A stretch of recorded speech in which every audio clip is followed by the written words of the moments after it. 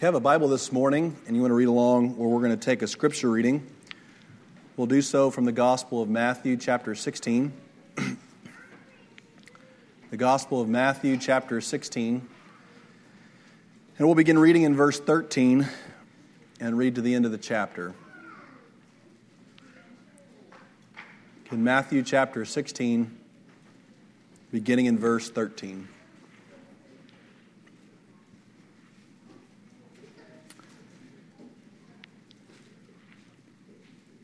When Jesus came into the coast of Caesarea Philippi, he asked his disciples, saying, "Whom do men say that I, the Son of Man, am?" And they said, "Some say thou art John the Baptist, some Elias, and others Jeremiah, or one of the prophets." He saith unto them, "But whom say ye that I am?" And Simon Peter answered and said, "Thou art the Christ, the Son of the living God." And Jesus answered and said unto him, "Blessed art thou, Simon Bar-Jonah, for flesh and blood hath not revealed it unto thee, but my Father which is in heaven. And I say also unto thee, that thou art Peter, and upon this rock I will build my church, and the gates of hell shall not prevail against it. And I will give unto thee the keys of the kingdom of heaven, and whatsoever thou shalt bind on earth shall be bound in heaven, and whatsoever thou shalt loose on earth shall be loosed in heaven." Then charged he his disciples that they should tell no man that he was Jesus the Christ. From that time forth began Jesus to show unto his disciples how that he must go into Jerusalem and suffer many things of the elders and chief priests and scribes, and be killed, and be raised again the third day. Then Peter took him and began to rebuke him, saying, "Be it far from thee, Lord, this shall not be unto thee." But he turned and said unto Peter, "Get thee behind me, Satan. Thou art an offense unto me, for thou savorest not the things that be of God, but those that be of men." Then said Jesus unto his disciples, "If any man will come after me, let him deny himself, and take up his cross, and follow me. For whosoever will save his life shall lose it, and whosoever will lose his life for my sake shall find it. For what is a man profited, if he shall gain the whole world, and lose his own soul? Or what shall a man give in exchange for his soul? For the Son of Man shall come in the glory of his Father with his angels, and then he shall reward every man according to his works. Verily I say unto you, there be some standing here which shall not taste of death till they see the Son of Man coming in his kingdom." I'll conclude our reading this morning. And drawn from these verses 13 through 28, the title of our message this morning is A True Christian. A True Christian. Now, one of the things that Satan has often employed throughout human history, and is certainly doing today, is that people will often use words, but words evolve in their meaning over time. And so I can use a word, and in my mind there's a certain concept, person, belief that is associated with that. And you use the same word, except the boundaries of that word are a little broader to you. And if enough people over enough long a period of time begin to use words a certain way, those words begin to shift in their meaning. And it is the case that it can become so extreme that over a long period of time, a word that meant one thing can end up having an opposite meaning to what it did. But regardless of that, regardless of words, what matters is truth. And that does not change. The word Christian today, unfortunately, is not one that I put a lot of stock in. In other words, when people say, "I'm a Christian," that doesn't really mean a lot anymore. The sad reality is the Bible uses the word. We find the origin of the word in the book of Acts when it's describing a group of people in Antioch that were Christ followers. But since then, especially in modern America, it is used for a whole lot of reasons. It's used to describe a political demographic. It's used to describe people who just go to church. It's used to describe a group of people who might ascribe to certain values. I've heard people say before, he's not a Christian, but he's the best Christian I've ever met. And what they're trying to say is he's a very moral person. He just does not follow the teachings of Jesus. But this morning we want to consider what the Bible reveals to us as a true Christian. What does Jesus mean by being a Christian? And so I think this chapter is one of the most clear in elucidating for us how you become a Christian and then what entails being a Christian once you have become a Christian. And it begins with this conversation that Jesus initiates, which he often does. Brother Brian this week, as he was talking about Adam in the garden and how God initiated a conversation with Adam by asking him a question that God already knew the answer to. And here Jesus does the same thing. He comes to his apostles and he asks them this question: what are people saying about me? Who am I to all of these people?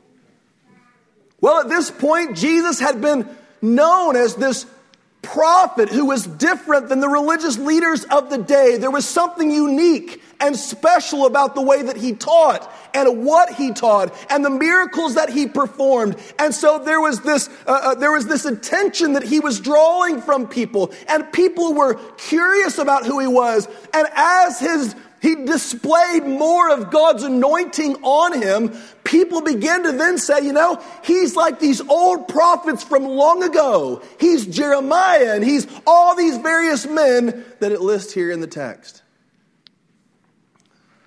Now, today, I would ask you the same question that this asks, that Jesus asked his disciples. Who is Jesus? Because the world may inform you of a lot of things about who he is. But let's ask you who he is. Like, there are many people that come to church because it's part of their family culture, because it's part of the American culture, because it has been in some sects of our culture integrated as just a part of the American life. And so people come to church and they sing songs of praise like we did earlier for this character, this man named Jesus, and they shake their heads in assent to all the different doctrines, but really they themselves have never deeply considered and answered the question, who is Jesus? And listen, that matters a whole lot. That doesn't just matter a little bit. Like, it's the most important question you could ever ask yourself personally. And here's the point in the message where people begin that don't want to answer the question to distract themselves with other thoughts. But listen, just like it was for Pilate on that faithful day of Jesus' crucifixion, he tried everything he could to get Jesus to go away. Send him to Herod. He didn't want to deal with Jesus. Let's flog him and then the people will allow me to let him go. But in Pilate's case, it is the same with every human being. Jesus just keeps coming back. And listen, if this is something that's happened to you, rather than defer, why don't you answer the question, who is Jesus? So he asked his apostles this question. Now, there were many disciples, the Bible tells us in the book of John, chapter 6 at the end, there were many disciples, followers, students of Jesus. And you might say of yourself, that's what and who you are.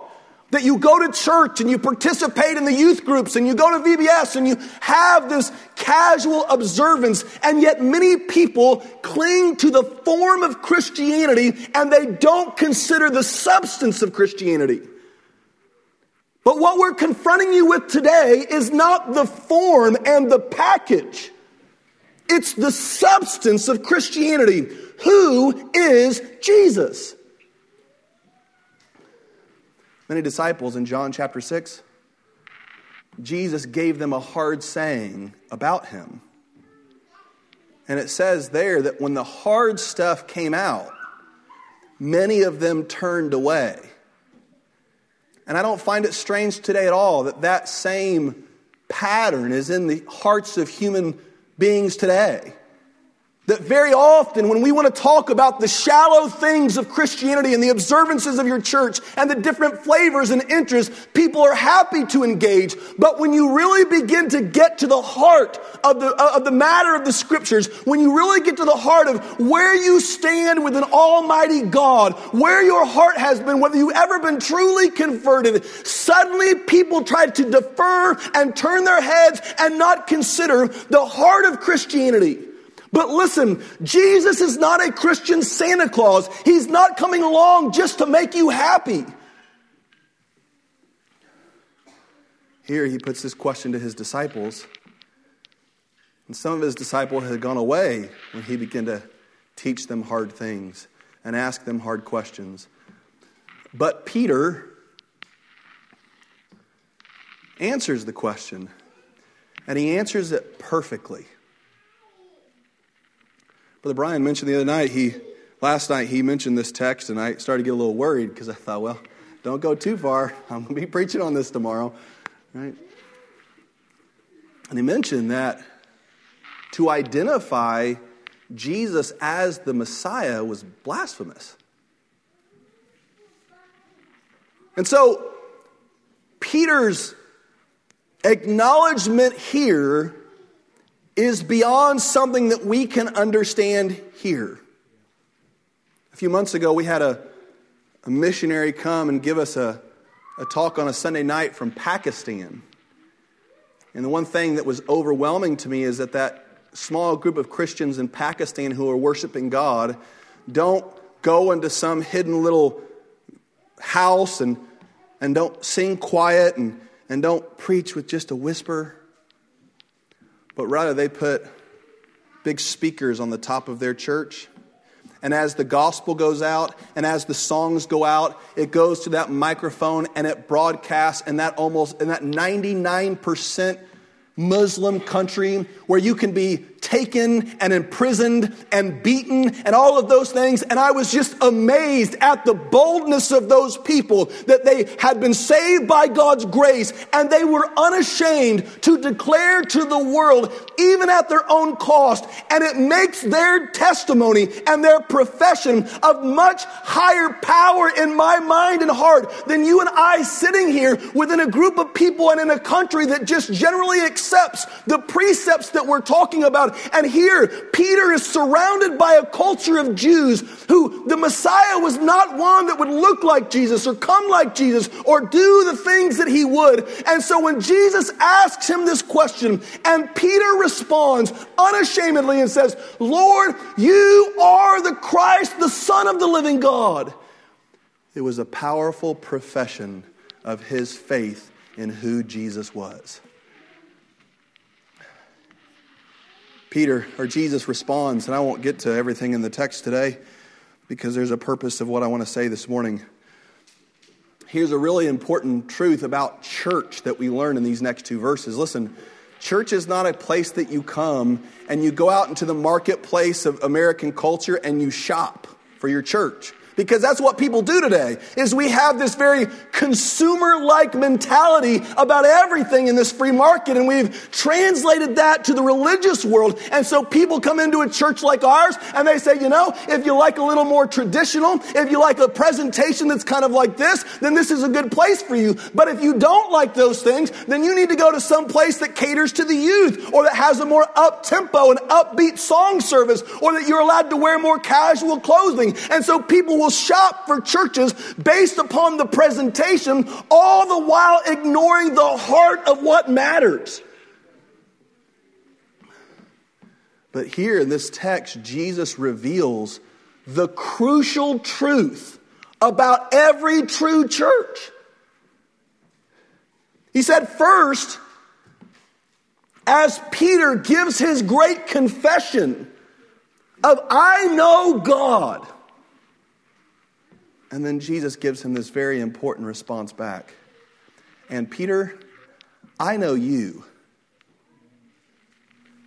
And you're blessed because you don't know God through some antics or through something, doctrine, or through something that man does. Rather, you know God because God the Father has revealed it to you. If you want to know something unique about what our church believes, it is that we believe when a person is truly saved, God himself reveals to them that they are saved. You don't find that in most places, unfortunately, today.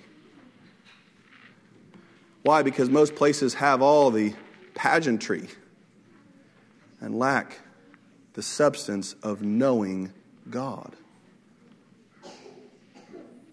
Here he says, you know me and I know you, and you know me because God has revealed me to you. And he says, upon this rock is what the church is built on. So listen, this morning we do something, again, that's historically not different in Baptist churches, but in a contemporary sense it's very unique. Because when somebody wants to become a member of this church, and we look to this scripture and we say, okay, if the bedrock of the church is that every member within it has a personal experience where they came to know God, then it is necessary for every member of the Lord's body to know Him, to have a relationship with Him outside of the confines of this church, that God speaks to them. And so this morning, before the end of our service, I intend to open the doors of the church. When I open the doors of the church this morning, if someone were to come forward, they're not getting saved. I'm not going to repeat to them a prayer. I'm not going to coach them about anything. Rather, what's going to happen is that they're going to stand before you and they're going to give a profession of when they came to know God. Because that is the most substantial thing, the prerequisite to become a member of this body. You don't have to know our doctrine. You don't have to know many things. But you need to know God. And so every person that's a member of this church had to come up here and give a profession of faith where they came to know God. Jesus says here, it's the rock that it's built on. And so listen to me this morning. A true Christian knows Christ. Number one, a true Christian knows Jesus Christ.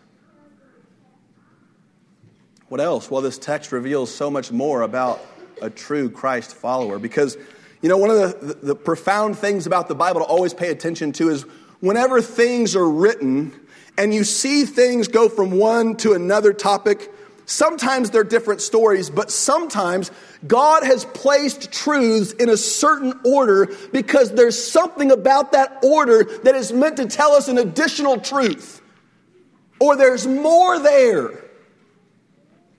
And so here he talks about knowing Christ. And that's what a true Christian is. And then it says that he begins to tell the apostles, these men, that he's going to go into Jerusalem and that he's going to be captured and that he's going to be brutally murdered. And then on the third day in verse 21, it tells us he's going to rise again. Now at this moment, consider the angle of the apostles. Jesus is literally changing the little world that they live in. They have left all and they have followed him. Their lives are entirely different than what they'd ever been. And here he's got momentum. And when there is cultural momentum, people that are a part of that group, one of the things that I respected so much here about a year ago when the revival was going on in northern Kentucky at that college was that they were willing when they felt it was appropriate to just put an end to it. They felt like, you know what, the time is up. We're not here to save the whole world. God has revived us. That's a very, very unique thing that people don't usually do. And it gave me all the more reason to think, there was probably something involved with that, because normally people want the attention, people want to become cultural icons. But let me ask you this question: what cultural icon has arisen from that movement? Zero. You see, these men had this following with Jesus, and he is literally going from town to town, and the culture is changing, and people's hearts are changing, and there's a noticeable, discernible difference in the way that this group of people that were labeled the way, these Jews, are functioning. And then Jesus says, yeah, but I've got to go to Jerusalem and die, and then rise again. And Peter has just acknowledged him as God, and then rebukes him. Now, that feels familiar to me, doesn't it to you? I worship him in one moment, and then I question him in the next. That's what Peter does. He says, Lord, no. And then, in this text, it reveals to us what is necessary. Now listen, once you get saved, you are a Christian. Okay, and that's established and finalized. You're saved and you're a Christian, and no matter what you do from that moment on, and I don't have time to get into the depth of eternal security, but from that moment on, you are safe and secure. Your identity is changed within. But on the outside, a true Christian is not just called for one moment to salvation, but we're called to then follow him.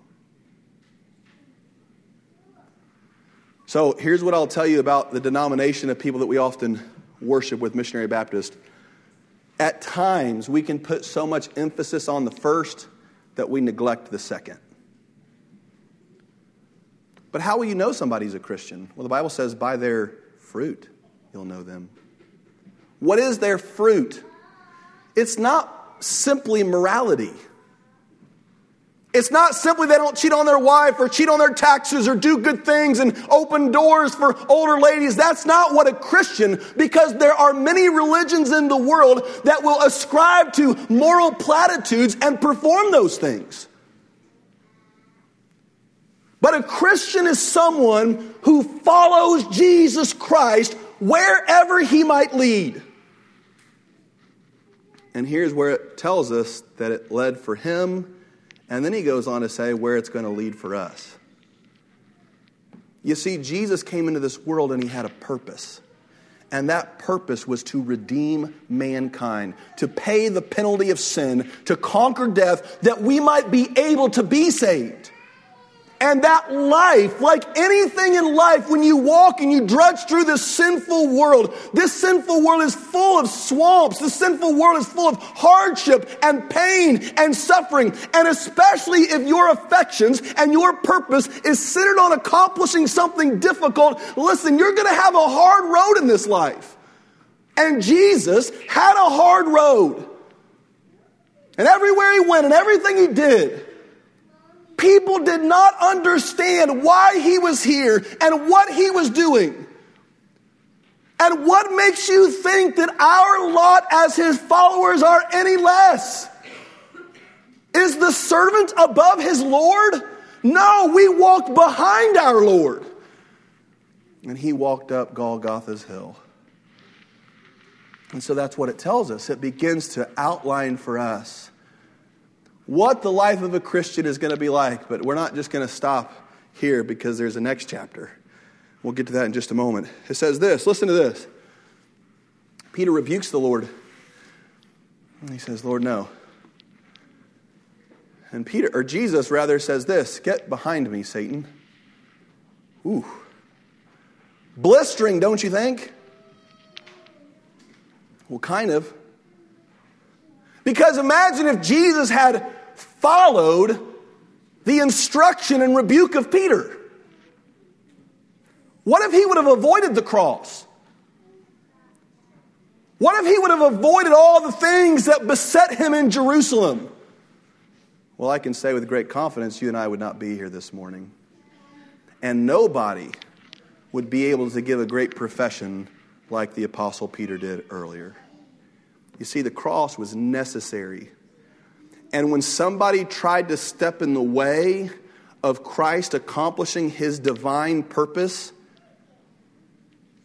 it was nothing short of satanic. Get behind me. Why? Because you're not valuing God's things, you're valuing men's things. Now listen to me. There are two ways of looking at the world. There's through our carnal, natural, short-sighted, imperfect, temporary, finite eyes, whereby we see through this lens those things and we see and analyze those imperfectly.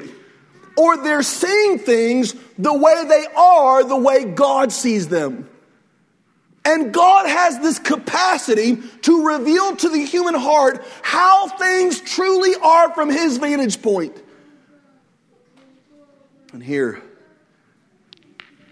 Peter is rebuked because he is seeing things strictly the way the world sees them, not the way God sees them. You may think what we do here is foolish. You may think I get loud and scream for no reason. You may think that there's passion around here and it's strange. You may see the songs we sing are weird. But listen, are you saying all those things from the vantage point of your flesh? Or from the heart of someone having had revealed to them how God sees it? He begins to tell him these hard truths about following Jesus. If any man will come after me, let him deny himself.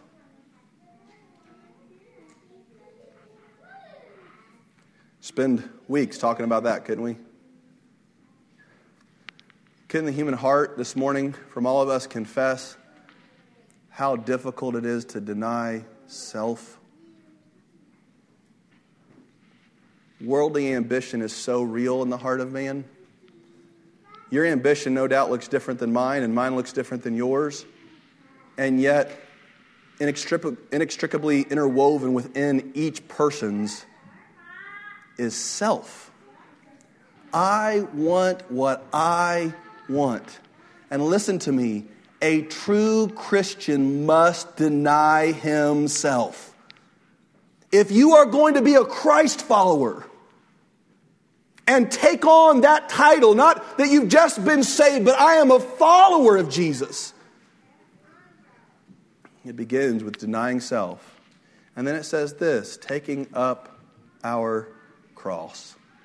One of the things to love about our Lord is that he never calls us to do anything that he himself has not done and far surpassed in his own doing. Jesus bore a cross. That cross was heavier. That cross required more suffering than what yours and our cross, ever will. To be a Christ follower, a Christian, a true Christian, picks up their cross. In another place it says they do it daily. And then it says they follow him. And it tells us in the next verse how that happens. It tells us the only way that you can do verse 24 is by doing verse 25, which is this. For whosoever will save his life shall lose it, and whosoever shall lose his life for my sake shall find it. You see, what is often lost in the Christian life is that people think that what we do is we deny ourselves, we take up our cross, and we step drudgingly through this life, that there's no joy, that there's no happiness, that you have to forsake all the pleasures of this life. But listen to me this morning. When you follow Christ as Jesus is prescribing here, Jesus is telling us in no uncertain terms, it is only through this path that you will find real life. How many people wake up today and the next thing they know, they're 50 or 60 years old and all of their ambitions have fled from them, or they have tasted and seen all the things that they strove for, only to recognize that those things mean nothing? I'm afraid we're indoctrinating a group of young kids with this mentality that you go and live your Disney dream, and you find your Disney prince or princess, and you try to conquer whatever kingdom, whatever enemy is before you. And then once you do, you ride off into the sunset and you're happily ever after. And listen to me, that is not the case. That's selling to you a lie. The truth of the matter is that God has a divine purpose for your life here and now. And that first, you must know Him. And then you must lay everything down to follow Him.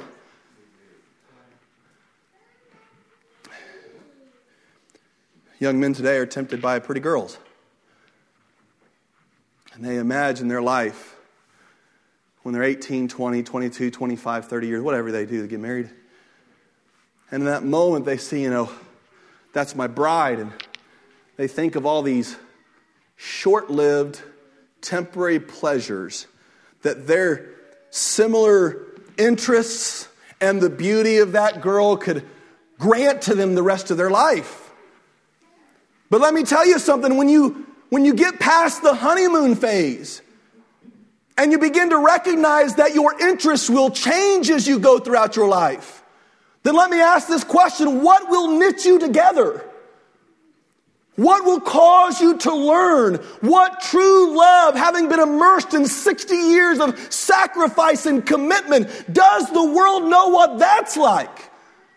Because there's a richness in that Disney cannot portray. No, what you do is, when you both know Jesus, and you're not satisfied with just knowing, like, I don't want my wife to just be saved. That's not enough for me. I want to see in her that she is willing to deny herself, take up her cross, and follow Him.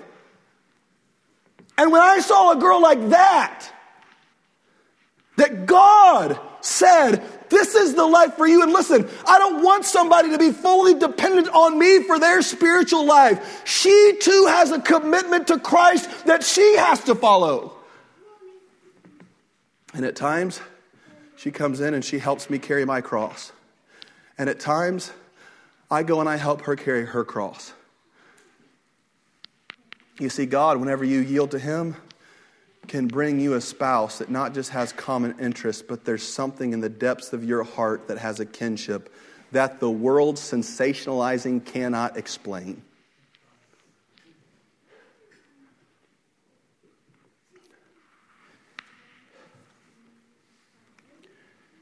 It tells us,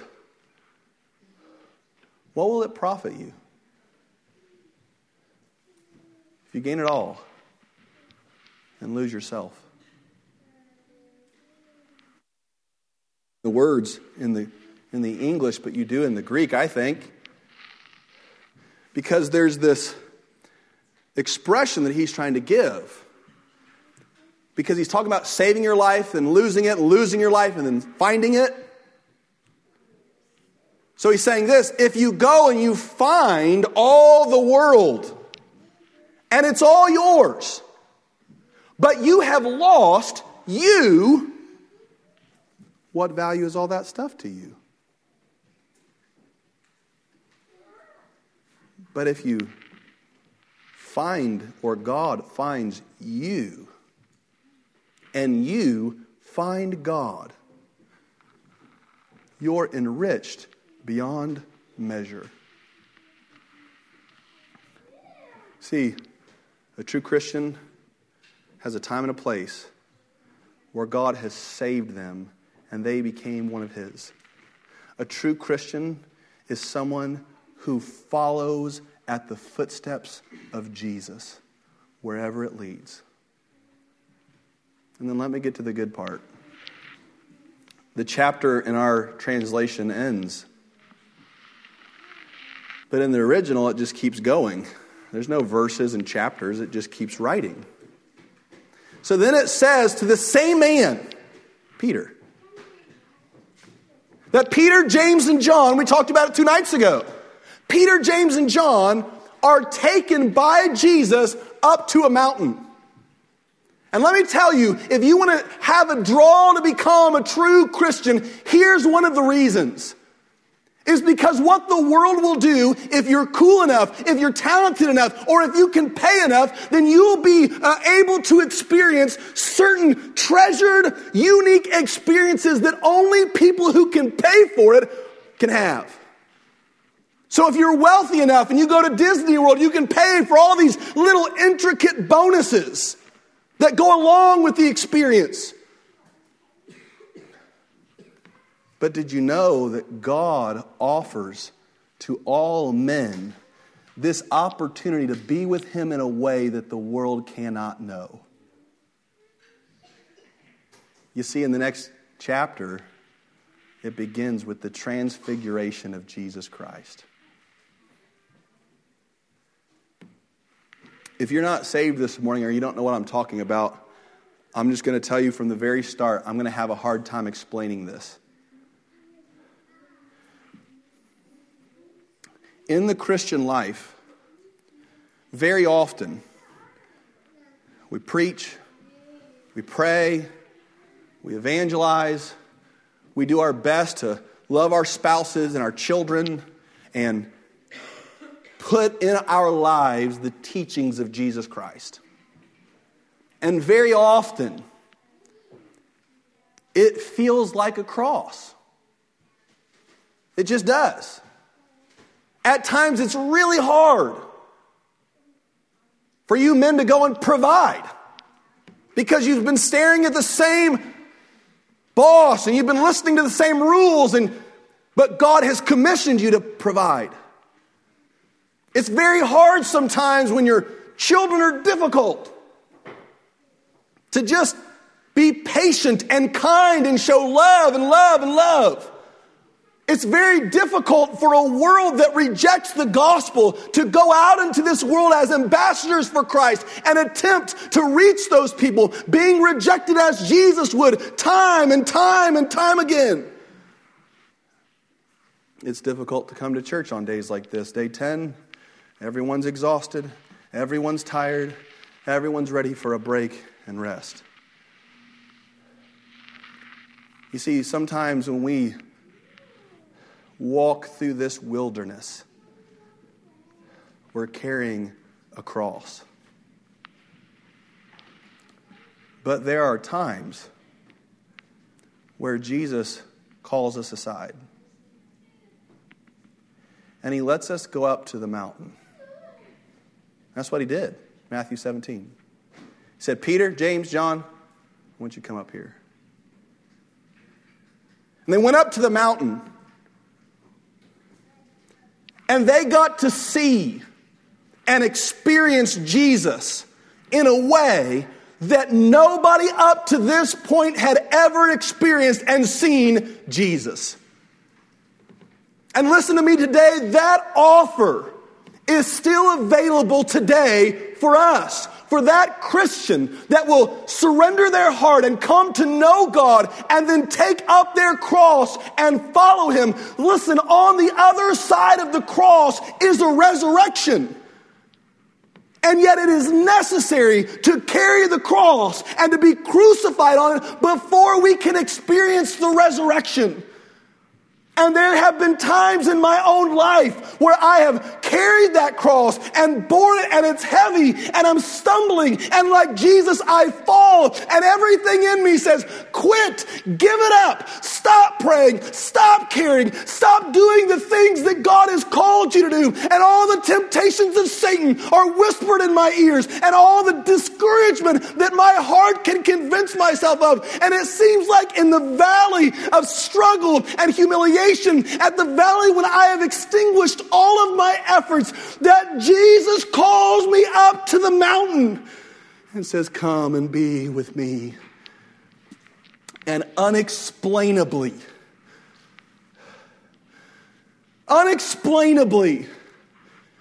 in the heart of pain and discouragement, I get to spend time with God alone. And He shows me things I've never seen in my whole life before. And please hear me today.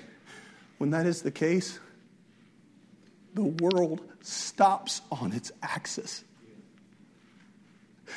I mean, really. I don't know what I could do to convince you of that, but man, the world stops on its axis. And all that matters in this whole world, all that matters is being with God in that moment and seeing what He alone can reveal. I've told you before, when I'm sensible in that moment of what's going on, and I can feel the presence of God in my heart and in my life so palpably, as I'm about to leave that place, I'll whisper over and over, Lord, don't leave yet. I don't want to come down from the mountain yet. Please, from this being with you, change me. Please, Lord, when I get in the depth of the valley, please remind me what this is like. Lord, please let me come back here again. What I'm trying to tell you, friend, is that there is a depth to the Christian life that this shallow, Americanized version of Christianity has no knowledge of whatsoever. Why would you want to be a Christian if all it was about is being a part of a club that does fun activities and talks about some character from long, long ago? But what if you find a relationship with Christ, and then you find a responsibility, a divine, eternal responsibility, the effects of which and the outcome of which you following will have eternal ramifications. And then throughout it, you get to see and experience things that nobody in the world can, not from some elite that you pay, but from God Himself.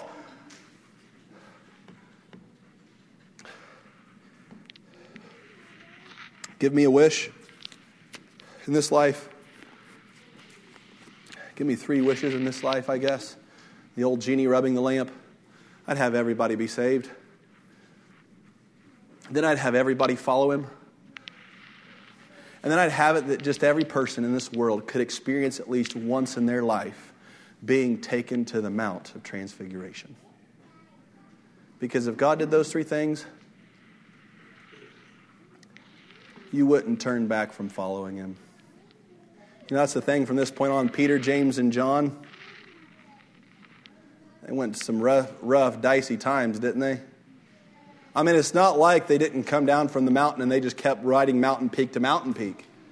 No, it basically, for the remainder of their life, stayed a valley quite a bit, and then they'd go up to a mountain and go back to a long, dry-boned valley. But you know what sustained them? They'd seen enough. They knew enough. And now, do you know what they're experiencing? They live on the mountain. But it's a lot higher than the Mount of Transfiguration. And Jesus was not changed for a moment. He's in His likeness that He'll be forever. This morning, I want to invite you to follow Jesus. If you've been saved by God's grace this morning, truly born again, we're going to ask you to relate that to us today. When you come forward to join the church, I want you to recognize with your full eyes open, you are committing your life. Your soul is already his. Now you're professing, I'm going to follow Jesus.